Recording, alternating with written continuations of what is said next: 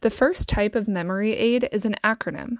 This forms a word from the first letters in a name, list, or phrase. Each letter in the acronym acts as a cue.